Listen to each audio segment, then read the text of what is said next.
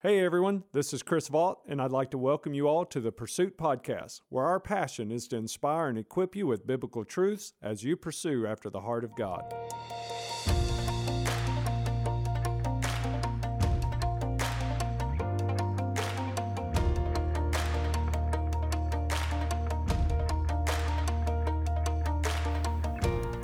Hello and welcome back to the podcast. I am humbled and grateful to have this opportunity each week to share with you from the scriptures. Together, we're pursuing the truths of those scriptures and then finding practical ways to apply the Word of God into our lives. Now, this week on the podcast, we're going to dive into a sermon I preached there at Connection Point back in early 2021. I entitled the sermon, Realign Your Friendships. Friend, God did not create us to live out our lives as a hermit. We're not called to live out our faith as a spiritual lone ranger, but in a community. We need friends. We need godly friends, friends who will stick closer to you than a brother. You know, I see this need as I read in the American Sociological Review that states the average American only has 2 close friends. I read a survey put out by OnePoll. They surveyed 2,000 Americans in the area of friendships, and the poll revealed that the average American hasn't made a new friend in 5 years. Now, that was pre-COVID. Then you go through the COVID pandemic, coming out of that, I would say that the ability to make new friends has even been more difficult with all the quarantining and the fear in our society. So I believe now is a really important time for us to go back to the scriptures, find out the value of friends and how to choose the right friends in our lives. We're going to look to Jesus because if there's ever been a beautiful example of what true friendship is or should be, all we have to do is look to Jesus. Remember that in John chapter 15, as Jesus looked out over his disciples just hours before his betrayal and his crucifixion, Jesus said, "You didn't choose me, I chose you, and I call you my friends." Let's grab our message notes. We are week 3 in this series we're calling Realign, and one thing you hear from me quite often, I mean literally every week, you hear me tell you that God wants a personal relationship with you. God wants a personal relationship with you. This is what separates true Christianity from just being religious, because you can be religious and never have a relationship with Jesus Christ. You can go through all the religious ceremony. You can be religious in your activity and devoted to that religious activity and still have a hole inside your heart and not find the peace and the joy that comes from a personal relationship with Jesus Christ. If you understand a personal relationship with Jesus Christ, it'll make your religious life that much more beautiful and powerful. Amen? And it will leave you satisfied, not empty on the inside. God wants a relationship with you. You are the reason that Jesus came to this earth. If all God wanted was a bunch of religious activity, he would have left us living out the old law that was full of works. But God so loved the world that he sent his only begotten Son, that whoever believes in him should not perish. Come on, help me somebody. But have the gift of eternal life. And I need you to know that you are the reason that God sent his Son. You're the reason that Jesus came, died, and rose again, so that you and the Father could have a personal relationship. God wants a relationship with you. And listen, not only as a father to his sons and daughters, because how many know not all of those relationships in life are as healthy as they should be? And sometimes even in that, when we say God wants to be your heavenly Father and he wants you to be your sons and daughters, you can get distracted and think, well, because earthly relationships may not be too healthy, then all of a sudden God is still an authoritarian up in heaven demanding certain acts out of his children. So I'm going to say something that might seem heretical to some of you, but if you'll give me just a moment, I'll show you in Scripture that it's not heresy at all. It is actually God's divine design, and that is God not only wants to be your heavenly Father, He not only wants you to be His children, but your heavenly Father wants to have such a close, intimate relationship with you that you could actually look back at your heavenly Father and say, He's not just my Father, He's also my friend. How many of you remember the name Abraham, studying Abraham in the Old Testament, the father of the Jewish people, right? And here's what the Bible says. The Bible says this about Abraham. Abraham, the Bible says it in two places, once in the Old Testament, once in the New Testament. Abraham was a friend to God. And then there's these two guys, Noah and Enoch. And if you've read them in the book of Genesis, Enoch was a man that God walked with. And Noah was a man that God walked with. And both of them had this testimony that they walked with God. And that statement literally means that they were so close in relationship to God that it was like two friends walking down the road together. Then you've got Moses. And I know you've all heard of Moses. Come on, everybody's heard of Moses. Shout, I have. All right, so we all know about Moses, right? Do you know Exodus 33 verse 11 says that Moses, when he prayed, Moses talked to God as a friend speaks face to face with his friend. And I'm here to tell you that that's the type of relationship God wants with you. And let me give you one more, because I'm going to bring him back up in the middle of the sermon. And that's David, the great ancient king of Israel. 3,000 years ago, Israel had a king. His name was David, and he was a shepherd boy that becomes king of Israel. You've heard of his story. If you've never been in church before, you've probably heard the story of David and Goliath, right? This little shepherd boy killing the big giant. And here's what the testimony that the Bible gives us about David. The Bible says David, even though he wasn't perfect, David, who made plenty of mistakes, David, who just royally messed up over and over and over again. Yet when he did, he repented. When he did, he called out on God, and he had a genuine love for God. So the Bible says David was a man after God's own heart. He wasn't a man after God's own heart because he never messed up. Are y'all with me this morning? Look at your neighbor and tell him that's good news for you. You need to hear that one more time. He wasn't a man after God's own heart because he never messed up. He was a man after God's own heart because when he did, he was truly sorry, repented, and called out on the Lord. And he wanted the relationship with his Father restored. He was a man after God's own heart. But listen to me. Here's what I want to share with you today. Here's where I'm talking to you about in this Realign series, is that God, first of all, wants you to be aligned with him in a personal relationship. It is personal. Number one on your message notes, God doesn't want you just to have a personal relationship with him. He also wants you to have a shared relationship with him. If you miss the second half of this, you can still find yourself out of alignment with God's plan and God's purpose. You can be saved and still get out of alignment with God's plan and God's purpose when you try to live out your faith as a spiritual lone ranger. I need every one of you in this room and every one of you with me online right now to understand something. God did not create you to be a spiritual hermit. God doesn't want you living in isolation. And if 2020 taught any of us anything, it's this. We don't do well in isolation. Can I get a witness from somebody in the house?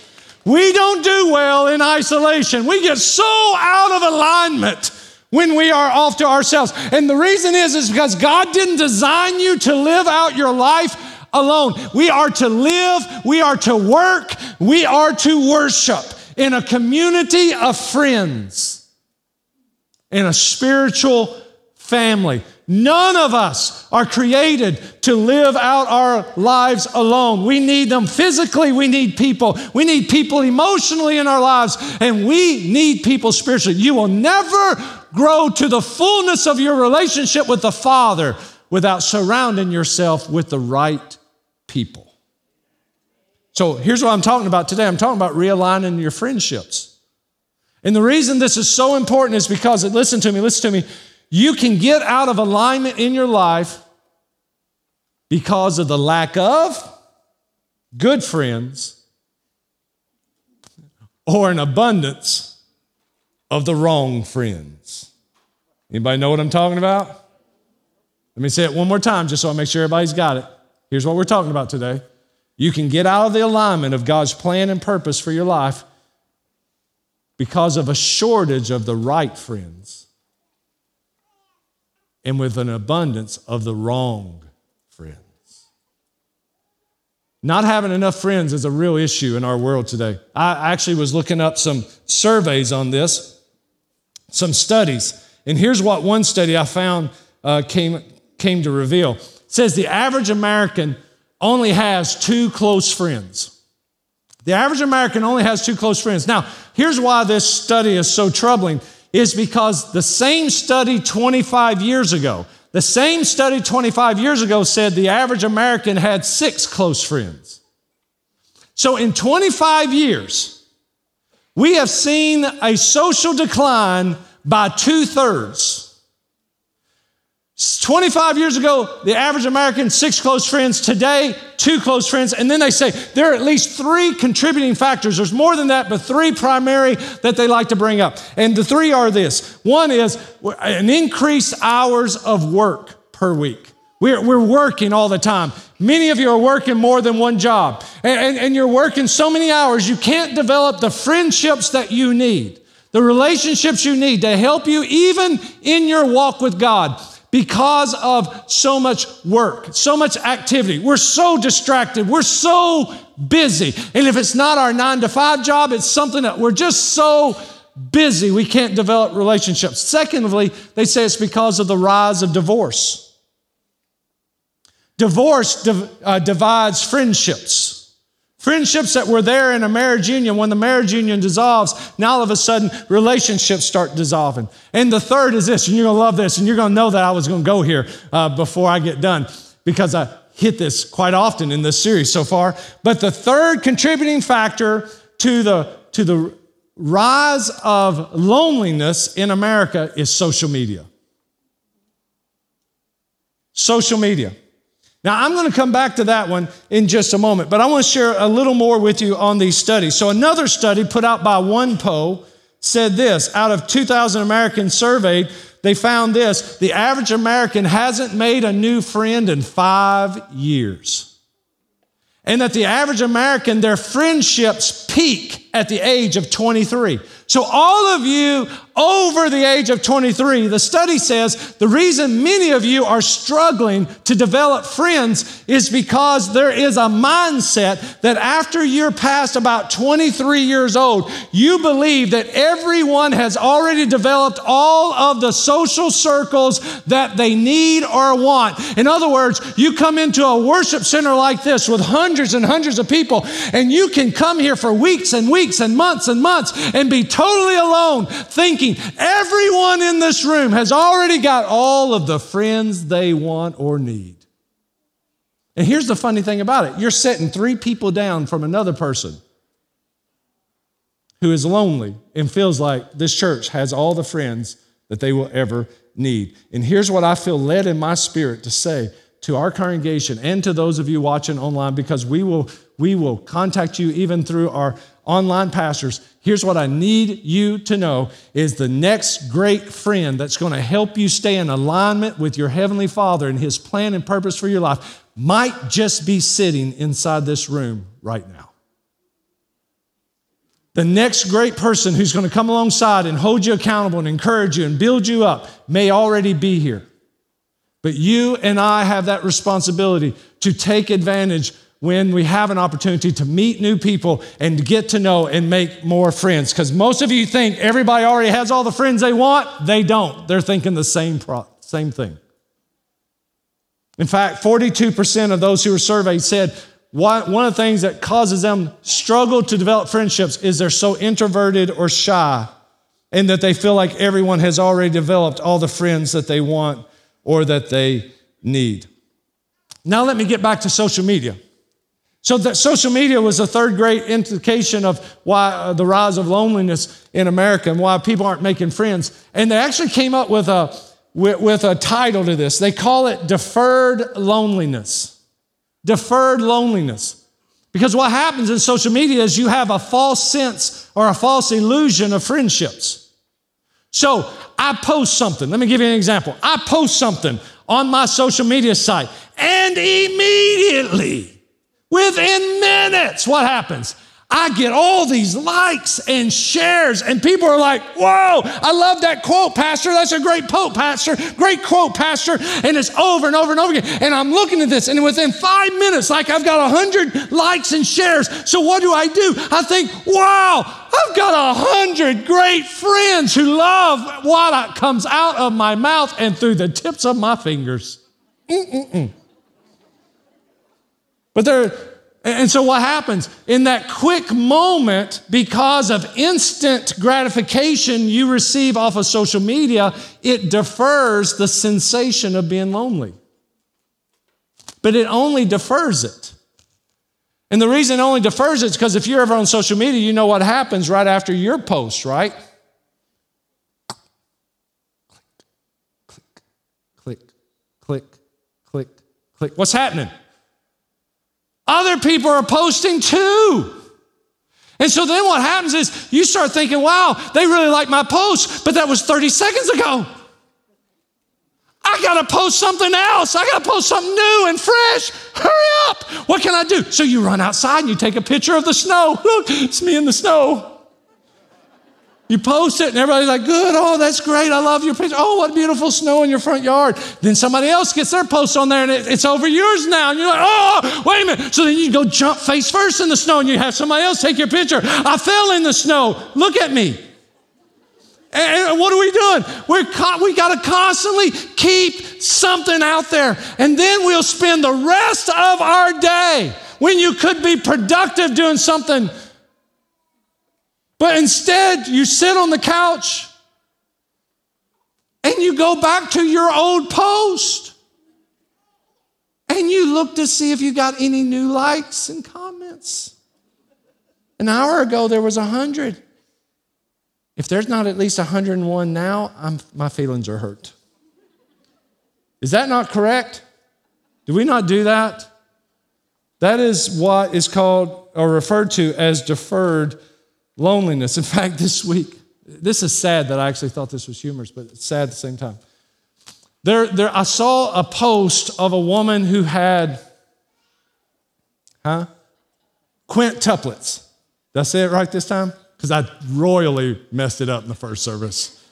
I had somebody from Kentucky come through the lobby and say, please get it right the next time because you really made Kentuckians look bad last service. Say it one more time for me, baby. That's why I married her 30 years ago. She helps me. Quintuplets. And if you don't know what that means, it means she had 5 babies.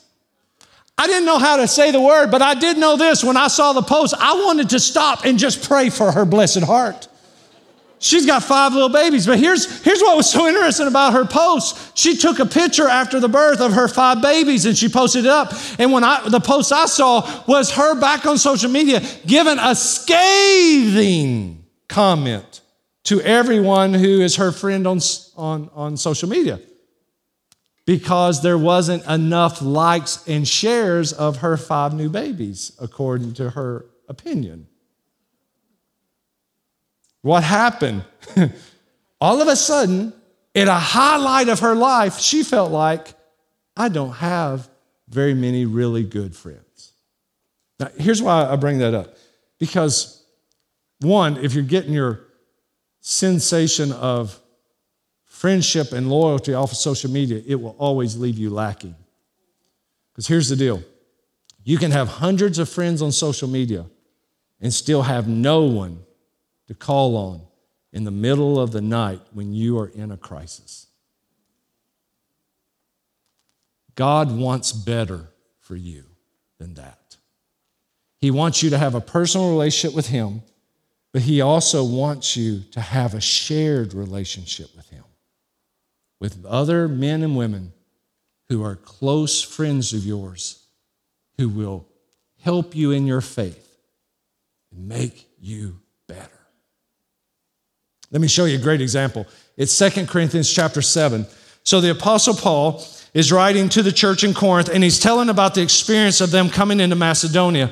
And if you look at verse 5, here's what Paul writes. Paul writes, in fact, when we came into Macedonia, and I want you to catch the emotions here. When we came into Macedonia, we had no rest.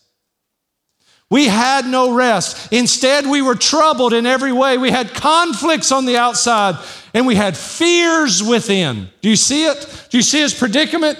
They're coming into Macedonia. They're tired. They're weary, physically, emotionally, and spiritually. They've got all this stress going on. There is pressure on the outside.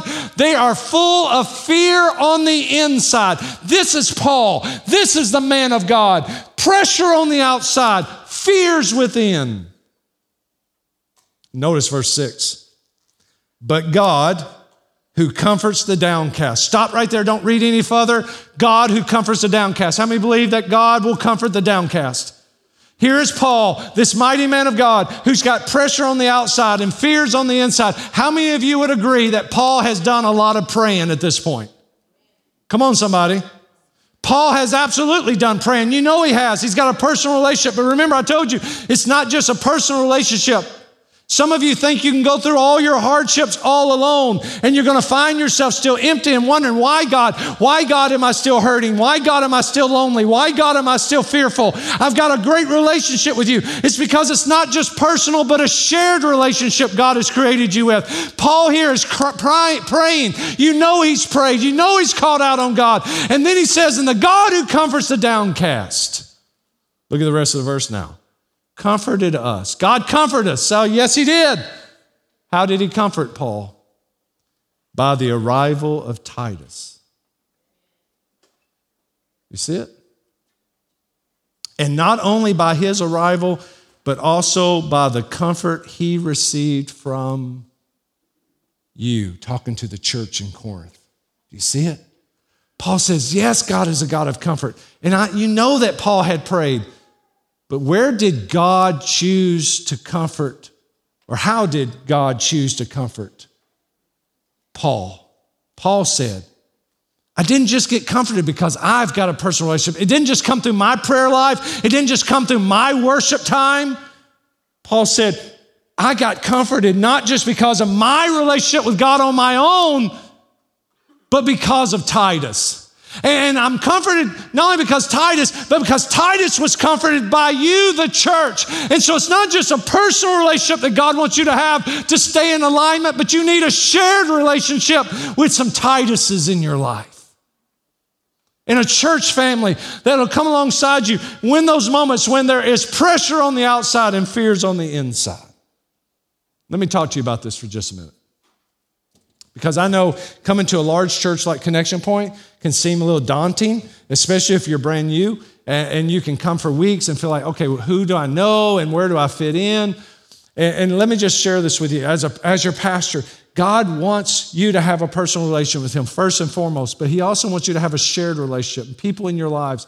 And I honestly do believe that God is bringing people to this church so that we can build those communities and that relationship, so that you will have those friends in your life that'll be there for you, like a Titus, when you feel the pressure and the strain.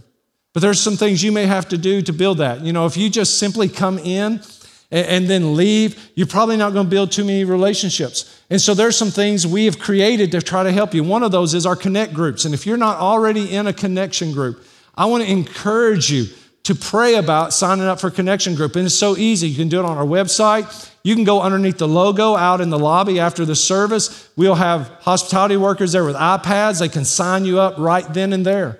And for some of you, we would encourage you to open your home, volunteer your house. Some of you could lead a small group, and we'll train you. If you're interested in leading a small group, we'll train you in that. But there's something powerful when you can come together in a group of 10 or 12 or 14 and get to know them and live through your life together with them. This past week, I had to do a funeral of a young man who, for all of us, left this earth way too early. And I want to tell you, it was difficult. It was a difficult funeral to get up and preach. And when I got up there and I was intimidated, I want to tell you where I got my comfort. When I preached this funeral, and when I stood up and I looked back, and the last third of the funeral home was this young man's small group out of this church who were there sitting in the rows, and they had been there day in and day out with this family, and they had ate meals together with this family, and they had studied the Bible together with this family, and they had encouraged each other in this small group. And when this family was going through one of the hardest, most devastating moments in their lives, and now there's a widow and a young son there without a daddy, and they're there. That connection group was in the back, and they were there praying and encouraging them. And that family knew that they were loved. And I want to tell you, we need those kind of relationships. And I want to encourage you, if you're not in a connection group, to get in one. And even online, you can create a connection group wherever you are, in whatever state you're in. We'll train you online. We'll help you get it started any way we can. For some of you are brand new to the church, your next step may just be signing up for coffee with the pastor. Come join me next Sunday night at 6 o'clock. Come into a room with a lot of other people who are looking and wondering and questioning just like you are, and meet some people. Just come and learn about the DNA of our church and meet some other folks who are in the same boat you're in right now, and see what God will do in those relationships.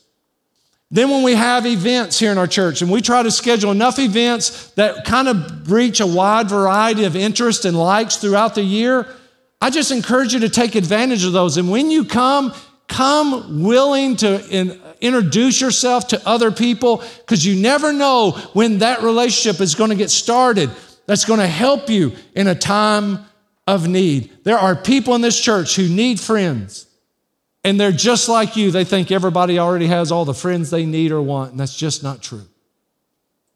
And then I just want to say this. When you come here on the weekends, there's a reason we put a cafe out there in this lobby. And there's a reason the lobby and the hub are so huge.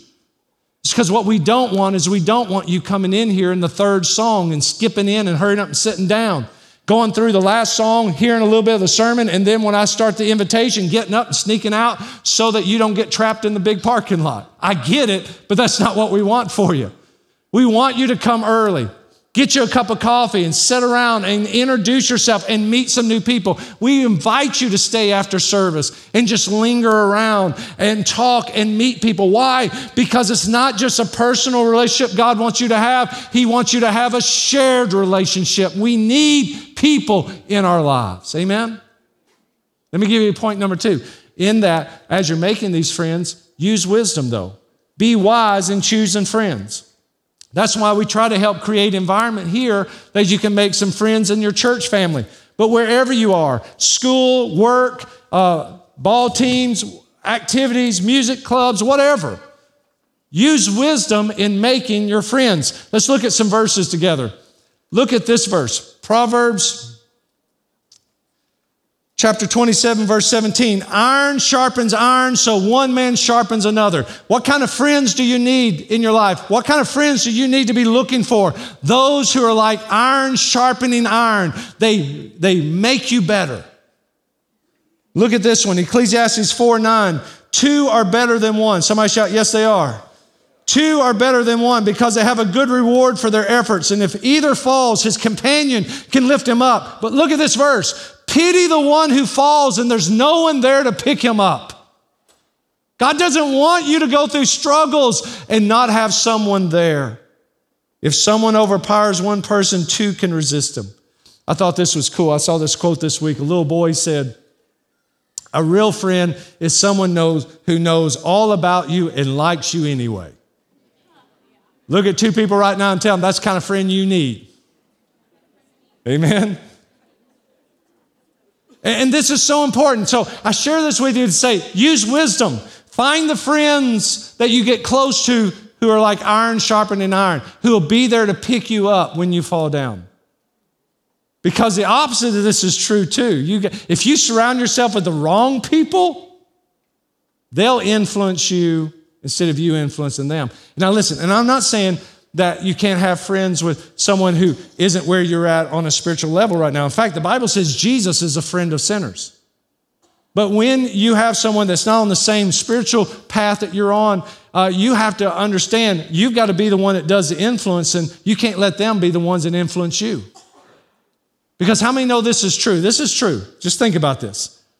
Most of your successes are somewhat attributed to the crowd you surround yourself with. The ones, when you have a success, it's usually because you've had people around you who encouraged you, trained you, gave you the get up and go to go do that, right?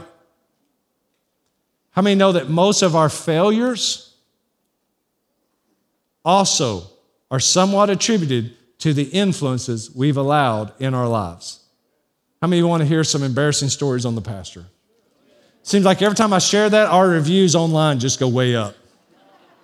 So I'm just going to do this quickly, but I'll tell you, between my 8th grade year and my sophomore year in school is the time period. Thank God it wasn't any longer than that. But between 8th grade and my sophomore year, that's when your pastor lost his ever-loving mind. Did stupid stuff, crazy stuff. Now, I'm not perfect. I make a lot of mistakes. I'm just saying that pales in comparison to that year and a half of my life. And part of the problem was I was so introverted. And I had such a difficult time making friends. And I only had a couple of people that I considered close friends. And they were, and I love them. I love them to this day. They were my buddies that we spent so much time with. There was only one issue there. We weren't on a good spiritual path together. And because I needed friends, because I was so introverted, I allowed them who, they didn't have a close relationship with Christ at that time either, and I didn't. And so even though I'd been raised in church and I knew what was right and wrong, and I was convicted and I wanted to have a relationship with God, because I wanted friends, I would go over to their persuasion more than I would stand in my persuasion. Do y'all understand what I'm saying? And I let them influence me more than I influenced them. And so when I share these stories with you, I'm not bragging on these terrible decisions I made. Please, disclaimer. And if you're making some of the idiotic decisions that I made back then, I'm up here today to tell you to stop it. Nip it in the bud. There's a better way for you. I'm embarrassing myself when I tell you, there's a reason Kmart went out of business. Because back in the day, see, you younger kids, you think that Levi jackets are cool now because they just now came back in style. But 25 years ago, they were in style too. And Levi jackets had this cool pocket on the inside. And y'all may not know this, but back in the day, we listened to our music on cassette tapes.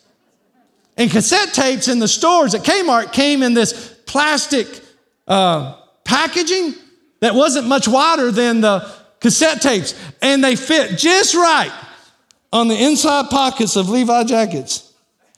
And me and my buddies thought it would be cool. We persuaded each other. We encouraged one another. See how often we could go to Kmart and come back with the latest, greatest heavy metal bands. I was actually pretty good. But that is nothing to brag on. Then in our county that we lived in, our county was a dry county. Now, I know a lot of you in Missouri don't know what a dry county even is. It meant alcohol was illegal to sell to public. And so what happened is people who wanted to sell alcohol had to do it illegally, and it was called bootlegging.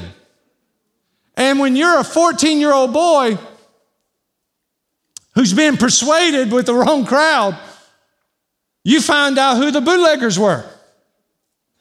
And I just want you to know, sometimes you buy it out of the back of a house, and sometimes from broken down school buses.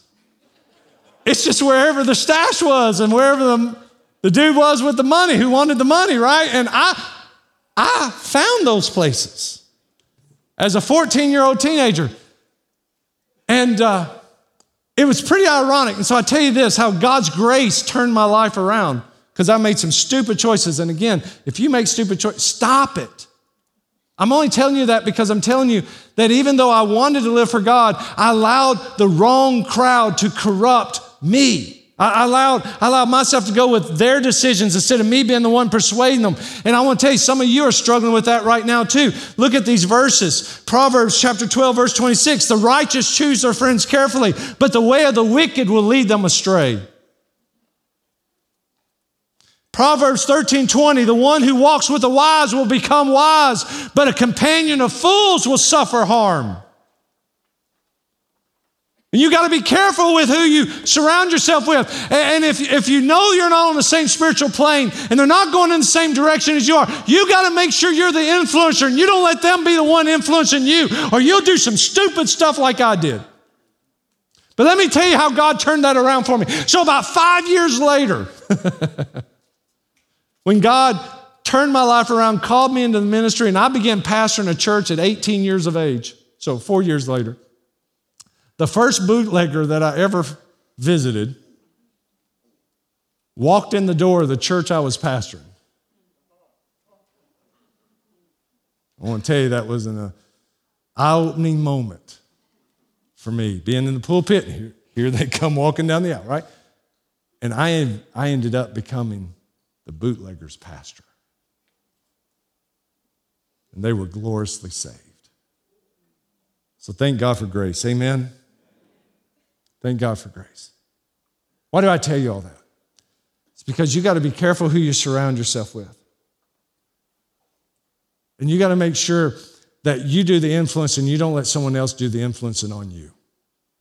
Follow the model of Jesus. Jesus had this great model. So like he had 70 that we know the Bible says Jesus was sent out to 70, and those were his friendly acquaintances. These were people that he loved and he was feeding into, but he couldn't know them all great and personally. So he had his 12, and these 12 he spent 3.5 years with, and he just fed into this 12. And out of this 12, he had 3, and he had 3 people in there, Peter, James, and John, that he became the closest to. And in the hours when Jesus needed someone in his life, it was Peter, James, and John he took to the Garden of Gethsemane with him. And the reason Jesus was such a good friend to the 3, the 12, and the 70 is because Jesus was lined up with his heavenly Father. That's why it's important for you to be wise when you're choosing your friends. Because you want friends who will line up with you as you line up with your heavenly Father. And let me share this with you. There are 3 good friends every one of us need in our lives. 3 good friends. You remember I told you about David a moment ago? David was this man after God's own heart. But David, he royally messed up so many times. So how in the world can we call him a man after God's own heart? It's because he had friends in his life that when he got off track, they would call him on it. Let me tell you 3 of them. And these are 3 friends we all need. We need to be praying God put these kind of people in our lives. One of them is a Samuel.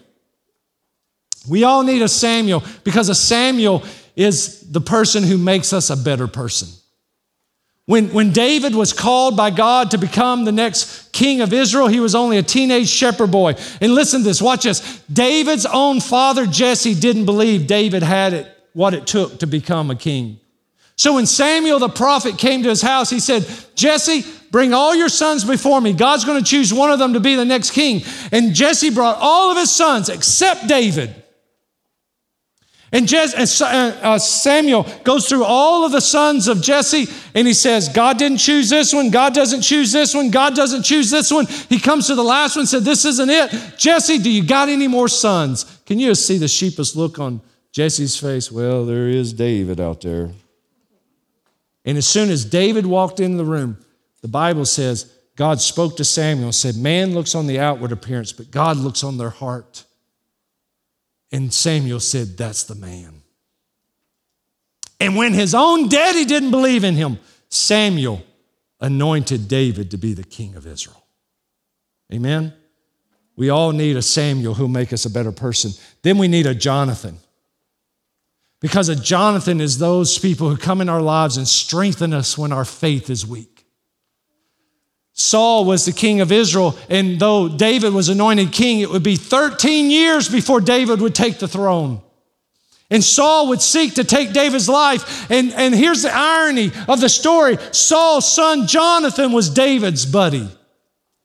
And at one point when Saul is trying to kill David, where did his encouragement come from? It came from Jonathan.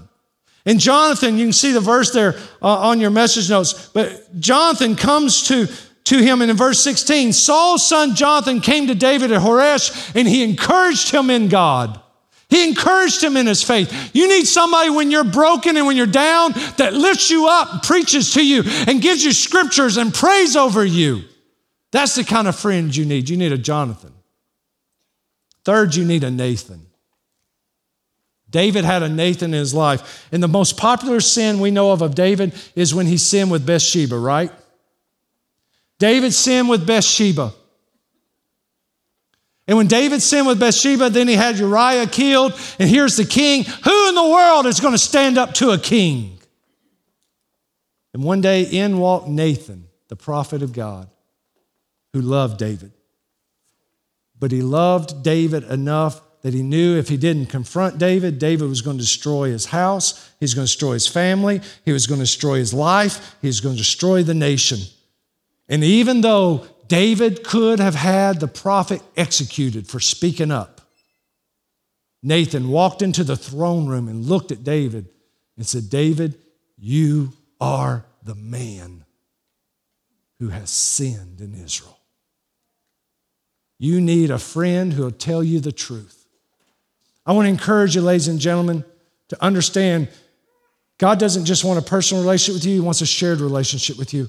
And you need to be wise in choosing those friends. You need to pray and ask God to bring some Samuels in your life, people who make you better. And you need to pray for Jonathans who will strengthen you in your faith. And you need to pray for some Nathans who are bold enough and love you enough that when you get off track, they will speak the truth to you in love.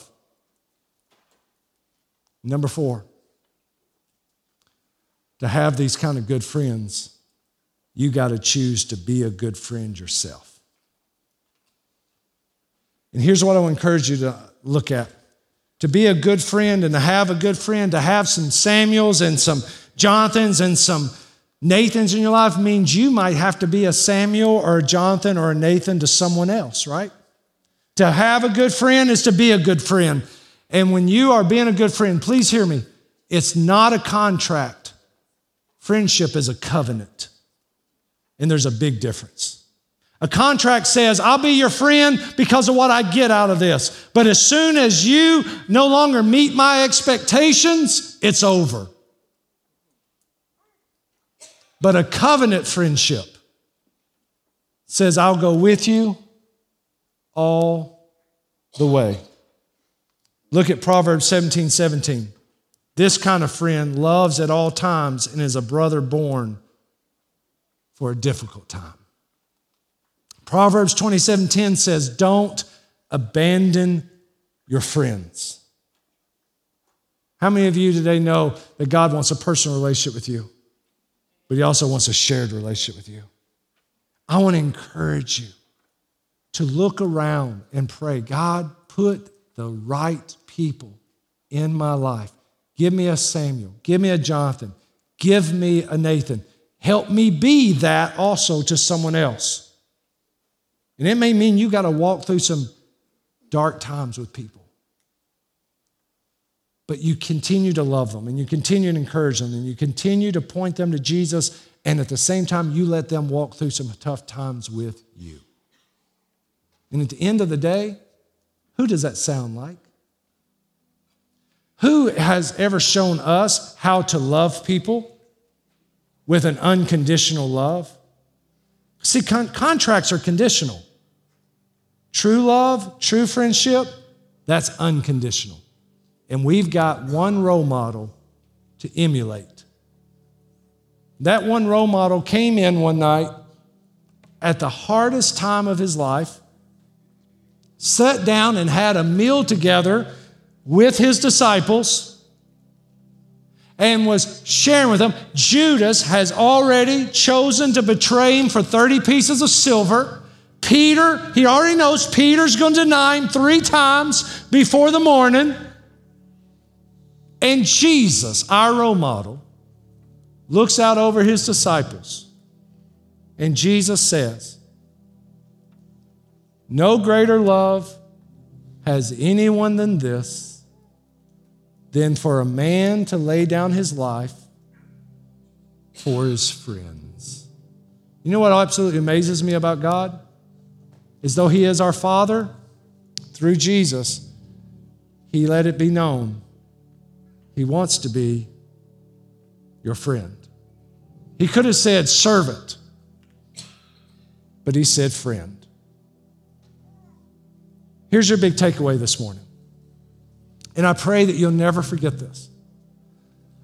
History's greatest heroic act of friendship is the cross of Jesus Christ. For God so loved the world, He gave His only Son. Jesus said that He came to seek and save that which was lost. And He did it out of love. No greater love than that He has for His friends. How many of you want to be a friend with God today? Amen? How many believe that if today you're a friend with God, it'll make you a better friend with those around you? Amen? Because how was Jesus such a good friend to Peter when he knew Peter was going to deny him? How was Jesus a good friend to the other disciples when he knew the struggles that they were going to have? How was Jesus a friend to the centurion after he nailed him to the cross and he said, Father, forgive him, he don't know what he's doing? It's because he had such a relationship with his heavenly Father. And I'm here to tell you that if you will allow yourself to have a true friendship with God the Father, it'll make you a better friend to other people. Amen? Let's bow our heads together. Father, we love you today. God, we want to have that kind of friendship. And we pray you bring those type of friends in our lives. Friends who will be a Samuel, a Jonathan, a Nathan, who make us better, who strengthen us, who tell us the truth. And God, we pray that you will help us develop a closer friendship with you so that we in turn can be a better friend to them. Father, you love us unconditionally. Help us to do the same. And help us, Lord Jesus, to live after your role model. We pray it in your mighty name. Heads are still bowed and no one's looking around. If you're in this room or watching online, you've never given your heart to Christ. Today you want to invite Jesus Christ to be your Lord and Savior, your friend. Today you want to receive Jesus and become friends with God. I want to invite you to pray this prayer with me. Will you? Will you ask Jesus right now to come be your friend? He will. He died for you for that reason. He rose from the grave. Would you pray with me this morning? Lord Jesus, right here and right now, I surrender my life to you. And I ask you, Lord Jesus, to forgive all of my sin. And the best way I know how, right here, right now, I receive you as my Savior. I trust you. And I ask you not only to be my Father, but Lord, be my friend. And from this day forward, I will serve you and I will follow after you. And it's in the mighty name of Jesus I pray. Amen and amen. Thank you for joining us today for the Pursuit Podcast. For more content, to read our blog, watch past sermons, or find other great resources, check us out at chrisvaught.net, and then check us out on social media. Then tune in again next week, and we will open our Bibles and together pursue after the heart of God. Thank you again for joining us at The Pursuit. Thank you for joining us today for the Pursuit Podcast. For more content, to read our